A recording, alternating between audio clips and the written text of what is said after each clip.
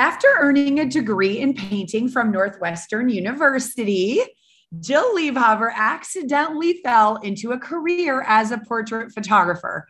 What started as a job working in a portrait studio turned into a love for photographing kids that led Jill to open her own boutique portrait studio in Chicago called Juki. That was 16 years ago. Today, we're going to talk about Jill's journey as a single woman who supports herself on income from portrait photography and who lifts up so many photographers who want to build a life as a career photographer. So the real question is, how are portrait photographers like us able to run a profitable business and still put our families first without selling digital files for cheap and working all the time? I'm Sarah Petty, your host of the Worth Every Penny Joycast, and I went from a stressed out, overworked mama with 3 babies to being named one of America's most profitable photographers without working my kids' lives away. Each week, I'll show you how to find and serve boutique portrait photography clients in a world where we compete with free thanks to everyone having a digital camera in their pocket. Take the first step to adding more joy and profit to your life by downloading your free photography business tools at joyofmarketing.com/podcast. Jill, I'm so excited to have you here and to be talking with you. Welcome, welcome, welcome. Thank you. I'm excited to be here. Yeah, so Northwestern photography wasn't the plan when you were going to Northwestern, was it? Nope. And even when I opened up Juki, even at that time, I actually didn't realize it until a few years into Juki when I was having, I don't know, things start to come out as you're talking to people about what you do. But I don't love photography itself. I love working with kids and using photography as a medium to create artwork. Oh, I love that. I feel the same. I wasn't driven to become that photographer, but it's like when you put that artwork in people's homes, and I know you and I have aligned on that over the years. What were you originally studying at Northwestern? What did you think your path was going to be in life for a career? I did study art. So do you mean like, what did I think my path would be on entering college or on leaving college? Yeah. Well, did it change? Both. I have a very interesting story. We don't have enough time for all this. I withdrew from Northwestern at one point. While I was there, I started working on a lot of film sets, student films. I started doing storyboarding and I loved it. And there was a big need for it. And a lot of the filmies, as we would call the students, film students, were like, storyboard artists are in big demand. And I was like, oh, this is what I want to do. I withdrew from Northwestern and applied to go to Savannah College of Art and Design because I thought I was going to study sequential art. So things change from year to year. That didn't end up working out, and I won't go into that right now, but I re-enrolled in Northwestern and made it be the best I could for myself. But when I graduated, what was I planning to do? Be an artist, create art, find a job in the arts. Yeah. Yeah, it's interesting. There wasn't like I'm going to do this. Yeah, there wasn't that title career like dentist or dental hygienist or whatever. When you're in art, a lot of times it's like, okay, I'm creative. I got to find something to be creative with. And I think it's interesting too, that it's never a straight line. Is it? Like it's rare that it's a straight line. And I think those curves and twists and turns are what get you here. So at what point did you realize, ooh, I can make some money with my camera. This is kind of cool. It was when I got hired I answered an ad for a kid photographer, and great starting pay, benefits, work a year and get an IRA. And it's like, right. So for me, it was one of those like, oh, wow, this is fun. And it's lucrative. I was not planning on becoming my career though. It's like, this is fun for now. But definitely, when you go to the photo conferences, like the Imaging USA, and there's people, I've heard this question asked so many times where people are like, raise your hand if you got into photography to make money. And I'm like, I did. I'm like, I saw that it was lucrative. I had the talent and skill set for it, and it was fun. So like, in a way to not be a starving artist. Like I love working with kids. I love to make art. I love process, but I didn't have to be a painter, or like, I didn't have to be making my own art. I didn't have a vision of what my own art was.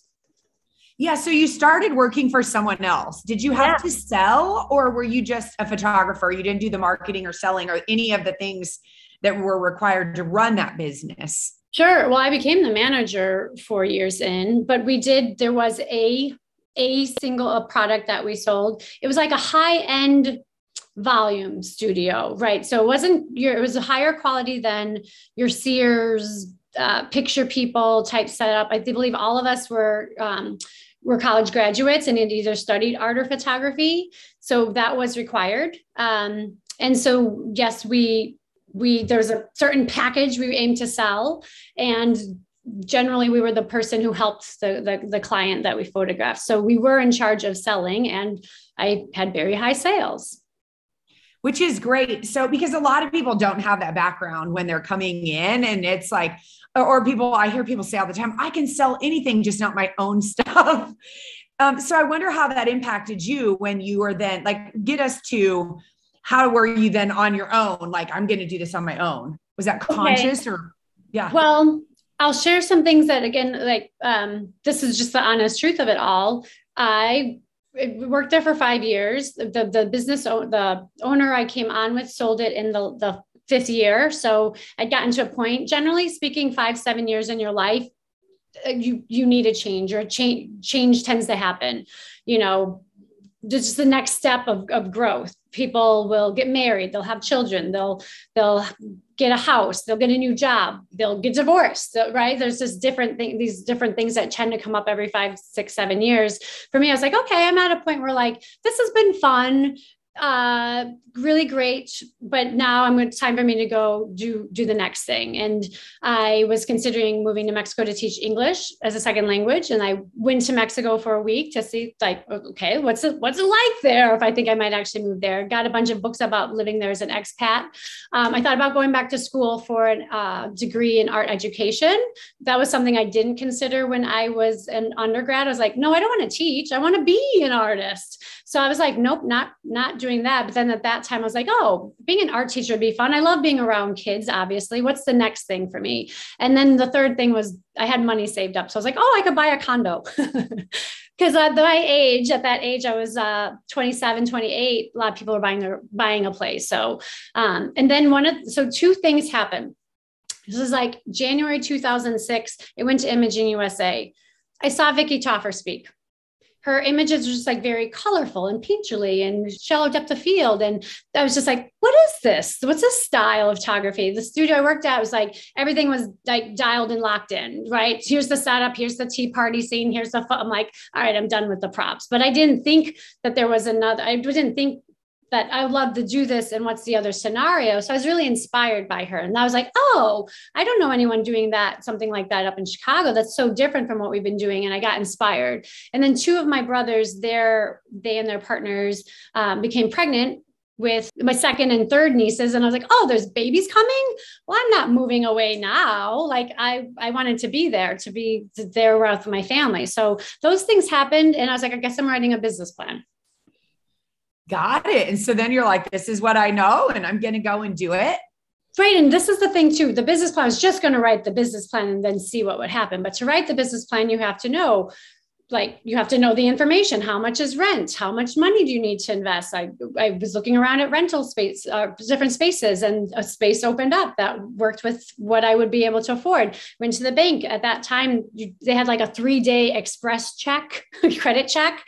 And, 3 days later, they're like, here's some money. And I'm like, oh, I don't know if I need it yet. I'm just asking questions. And they're like, well, here it is. You can decide if you want to not accept or give it back. It might not be available in 3 months from now, things like that. And I was like, all right, well, I'll take it. So like, that just kind of happened. Like, here's the space, here's the money, systems, you can do this. And I will say also, Imaging USA, Professional Photographers of America, we had been going to the conferences through that studio, and they had SMS at the time, which is how I one of the two ways I met you, I think I actually saw you speak at a conference in Phoenix first, Scottsdale, the Make More Money. Make More Money. Yeah. And then I got to speak with you through Studio Management Services. And I was like, that was one of the things I was like, oh, well, I have this. I don't know that part of it, but this is a resource for me. So with this, I felt confident, like, oh, I've got this. So, and then that was one of the times we talked first, where you helped me see I had a money block. Block. I mean, that was a lot of years ago. And that was a great program. PPA doesn't have that anymore. It was to help photographers become profitable. Yeah. But I was a mentor for them, and I got access to people's books and got to help them see the puzzle pieces, right? Because when you're just doing marketing, you don't know, like, are you priced right? Do you have all these other pieces right? So I really remember those early meetings with you. Those were in like 2006, 7, 8. Yeah. You probably know dates and times. My diary. Yes. And watching you realize you were very underpriced, especially for the Chicago market. And I remember having that conversation with you. I remember you saying, I know now where I need to get, and I'm not ready to get there. Like, some people just want to rip off the Band-Aid. And you were like, I need to get there a little more slowly. And you did. You just, I mean, not super slow, but you didn't just rip off the Band-Aid. But I knew when you said it, you're like, I will get there. Now that I know, it's like having the answer to the test. I'm going to work it out now. I know where I need to be, which is a big part of it. Don't you think? Like, seeing the answers to the test. My brain could not transform that quickly. And now I understand more of that better. I didn't know what scarcity mindset was back then. And again, if you don't know these things, you're going to stay stuck in those thoughts. And so you showed me something that was possible that I did not even think of. So then it was, yes, okay, I know I want to do this.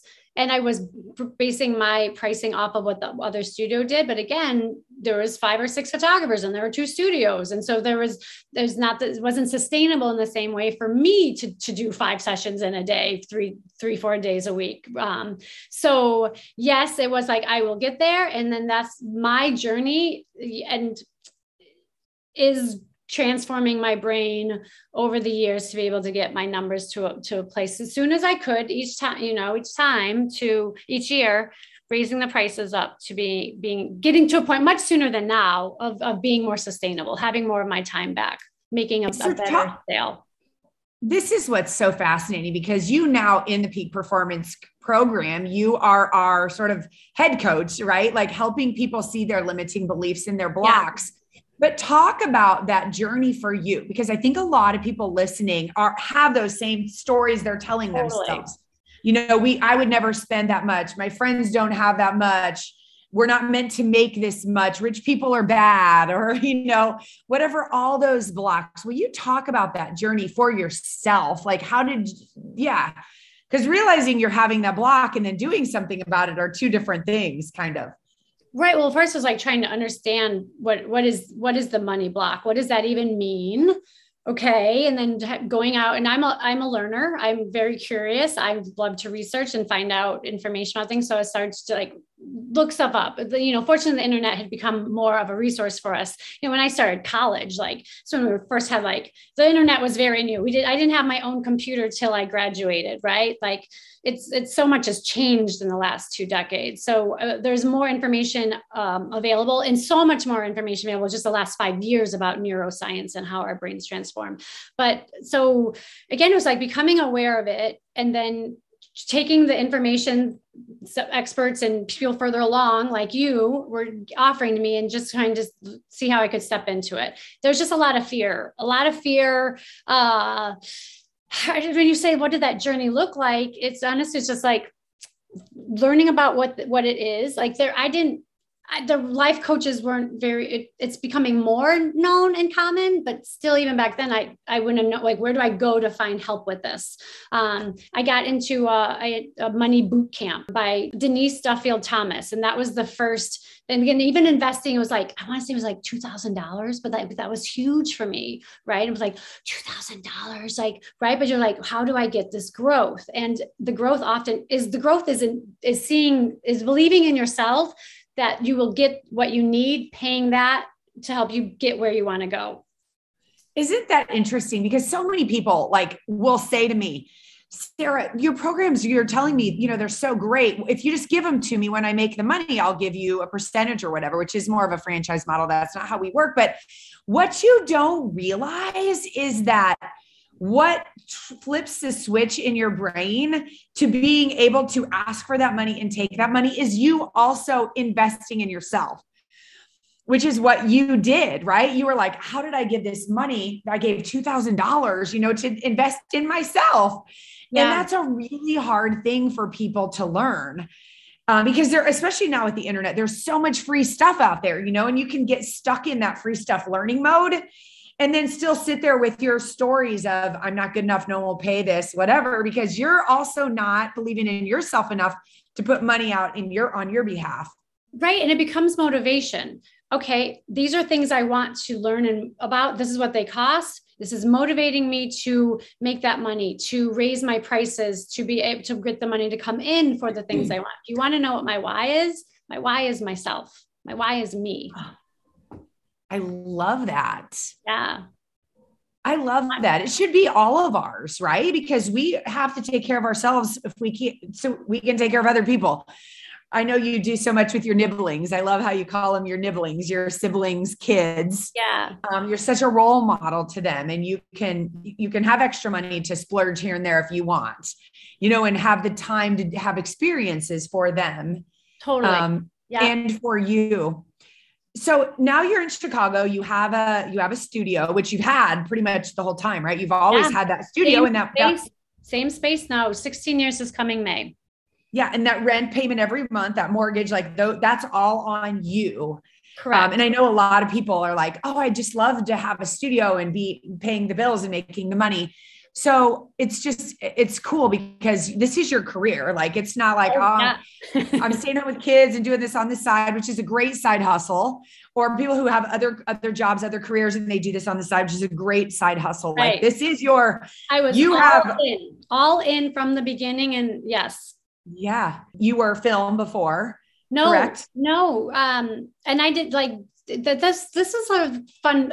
I think I was lucky in that we didn't sell digital files at that other studio. We sold actual artwork. It was just like small prints in a package, but you couldn't buy the digital file. So I didn't have that issue that other people have. My prints were so inexpensive. It's like, why would you need the digital file? Right? They could scan them then, right? And and I found out later they were scanning them. And again, I'm like, oh, I'm not even getting the money at this price that I go over to the dry cleaner where everyone sends their holiday card, and there's these holiday cards with the photos I took. I'm like, I make holiday cards. They scanned the image and made holiday cards. So I was like, okay, gosh, well, that's not going to work. So again, there is some right there. I'm like, well, that is a reason why I have to raise my prices, to show people and to educate them more and more on what I do, that I create the boutique products. Yeah. So you're not afraid of answering the question, what about digital files? What about digital files? Right. Yeah. You're cool with that. Right. And again, my background, it's so easy for me to explain to people. I'm like, no, my passion is creating the artwork. My passion isn't taking the photos and giving it to you. My passion is working with your kids, getting the expressions that you aren't able to get for yourself, that captures who they are, and create the actual artwork. And I get to a point where I'm able to say too, like, my artwork is hanging on display in people's homes. I want to know that you're going into anyone's space and seeing beautiful artwork that I know is color corrected, sharpened correctly, cropped well, like that it looks beautiful and it's not falling apart. So like, it's important to me that whatever art is created from it is up to my quality, my standards as a trained professional, as a trained artist. Yeah. Yeah. I love that. And so tell me, now you run this thriving studio, you are so good at marketing. And I know with your growth and the conversations we've had over the years, it's not always like, let's get huge. Let's just be better with our time. Right. So that, because you want that's what I love about you. You really value the lifestyle benefit of being a boutique portrait photographer. You love to go and do. And like, I love that you said your why is you. You don't want to sit in this studio for your whole life and work yourself to death and then die. Right? Like you ski or snowboard, like you do all these fun things and you enjoy your family and all of that. So does that help motivate you too? Yes, for sure. And well, and again, like I'm a creative, like I want to do some creative things that I don't have to do a cost analysis on. That doesn't matter if it makes me money. I want to be able to do creative things in the world, things that speak to my heart.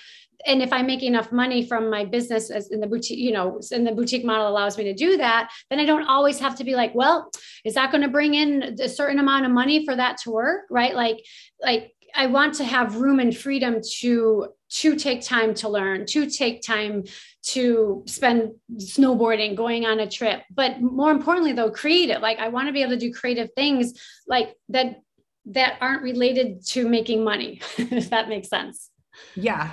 Yeah. No, it But totally I don't does. have to, that's not 100% always that. Cause again, like I want to be creative and I don't want to always feel like I have the pressure that, okay, is this going to bring in the revenue we need for the month? Like, it's like, we'll take care of that with the boutique model of how we serve that way. And then what can I do on the side?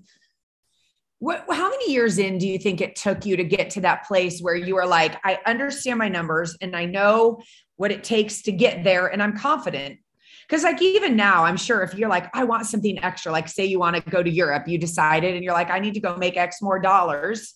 I feel like you would be very confident to put a plan together, implement it. You may have to work some weekends or you may have to work extra, whatever, but like super confident that you could go do whatever you wanted. Like when do you think, how far in do you think that you felt that way? Yeah, good question. And again, I believe that people can have a faster transformation than me if with more help from coaches like us who like can talk to them more about the strategy and show them where they can get. Here are examples of who are doing it. And then, hey, here's what's happening in your brain. Here's what's happening that's going to happen for you next. So I would like, when did, by 2011, I know that was like Juki's 5th year. Again, I made good money right away. It was just that I was working a lot more like physically working in sessions while I was raising up the averages. So, and I wasn't afraid to work. I loved working with kids. I love being active. So like, it's like play, right? So that's like one of the things I've had to like be careful about, like, hey, I know it's fun, but it's still work.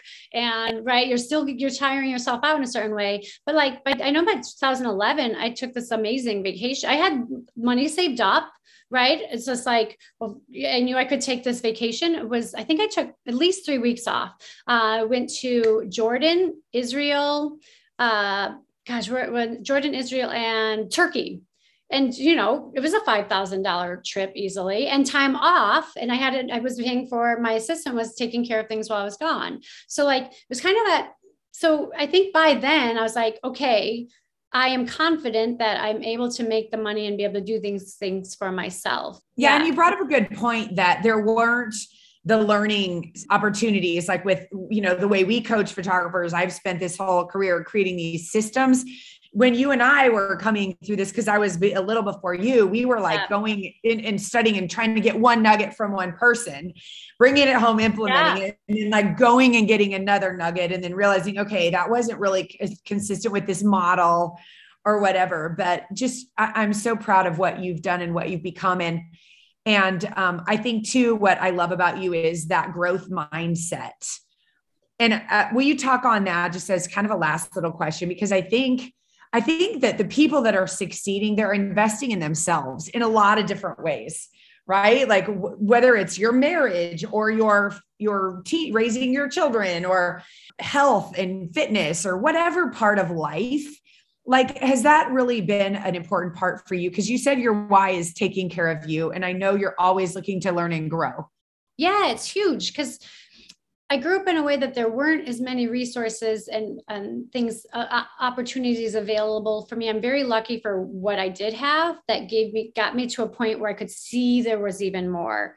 And it made me realize how much people don't even know what's available, right? So then when you know that there's more out there than like you just start to look for it and then it comes into your field. And again, like I wanted to give myself the things I didn't have when I was younger. I wanted to again, it's just like I learned to snowboard when I was 30, right? I had this opportunity come up and I was like, oh, I totally want to try that. And just loved it so much. And it was one of those things that was not even an option as a kid growing up. Like if someone would say that, like the money that sort of hobby or sport takes. So it's just, I love being able to give these things to myself and find out more who I am, who I can be. I'm just so fascinated by that. And then what I learn, I'm able to role model, like you said, to my neighbors, to my family, to my community.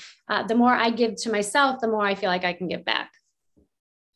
Oh my gosh, that is just perfect. And this community of photographers who you've had such an impact on, and I'm so grateful. Jill, thank you for being here with us. Thank you for having me. I've known Jill for many years, and I've even visited her Chicago studio, which is super cool. I admire what she does so much that I brought her on as one of our coaches in our peak performance coaching program. And I'm not the only one who loves Jill. This year, she was voted Peak Performance Coach of the Year by our community of photographers who make up Peak Performance Coaching. Talk about an honor and a testament to the legacy she has built as a photographer. And I'm just so proud to call her one of our coaches and a friend. Mwah. Hey, photographer. Thank you so much for listening to this episode. If you liked this episode and you got value out of it, can you do me a really quick favor so that more people can hear it? Would you please head over to Apple Podcasts and do one quick little thing? Leave a rating and or review and tell me what you think of the Worth Every Penny Joycast. When I get feedback on the episodes you like the most, it really helps me as well. It helps me to know where you're struggling in your business or where you need more information. And until next time, remember, you're worth every penny.